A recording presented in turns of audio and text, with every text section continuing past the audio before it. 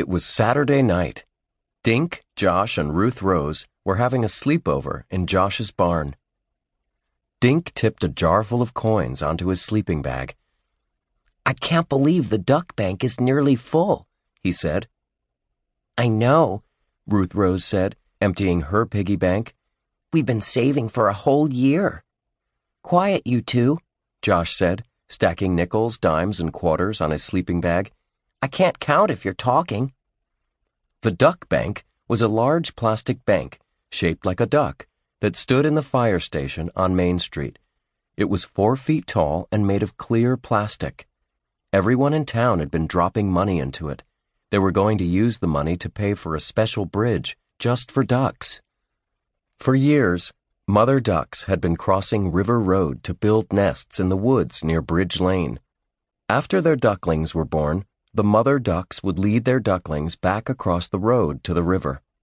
The problem was, the little ducks were hard to see. Many drivers had almost had accidents. Finally, the town held a meeting to decide what to do. One person suggested hiring a duck crossing guard. A man who had almost driven off the road wanted the ducks rounded up and put in cages. Another person suggested digging a tunnel under River Road. But a girl from Dink's school had the best idea. "My grandparents feed ducks in their yard in Florida," she'd explained. "The ducks have to cross a busy street, so my grandfather built a little bridge. My grandmother sprinkled corn on the bridge to let the ducks know it was for them. Now the ducks use the bridge all the time." Everyone loved the idea. Mr. Plank, the shop teacher at the high school, raised his hand. "The kids in my class can design the bridge," he said. "When we've collected enough money, I'll help them build it." Now the bank was nearly full. On Monday morning, the money would be counted by Mr. Fiscal, the president of the Green Lawn Savings Bank. As soon as school let out next week, Mr. Plank and the high school kids would start building the bridge. Josh finished counting his money. $9.10, he said. He rubbed his stomach. "Money makes me hungry." He grabbed his backpack and pulled out a tin of chocolate chip cookies. He also had some apples, carrots, and dog biscuits.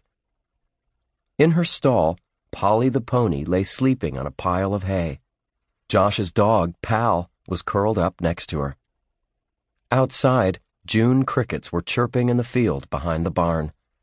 "I've got $10.22, Dink said. "What about you, Ruth Rose?"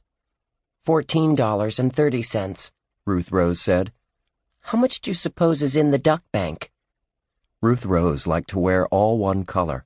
Tonight her outfit matched her sleeping bag. She wore lime green shorts and t-shirt. "A lot," Josh said. "It's up to the duck's neck, and the 3 of us are putting in over $30.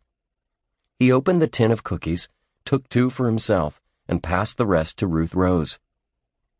"We should think of a name for the bridge," he said. "How about Waddle Way?"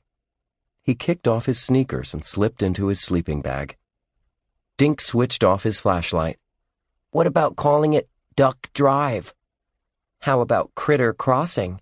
Ruth Rose said. "I like that," Dink said, yawning. Josh shut off his flashlight. He snorted.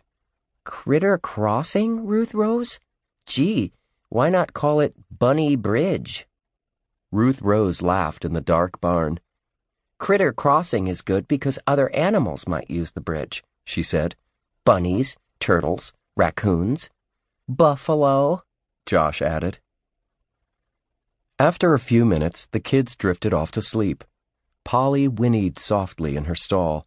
Pal snored on his pile of hay. Much later, something woke Dink. He sat up in his sleeping bag. Next to him, Josh and Ruth Rose were only lumps in the darkness. Then Dink heard Polly stamp her hooves.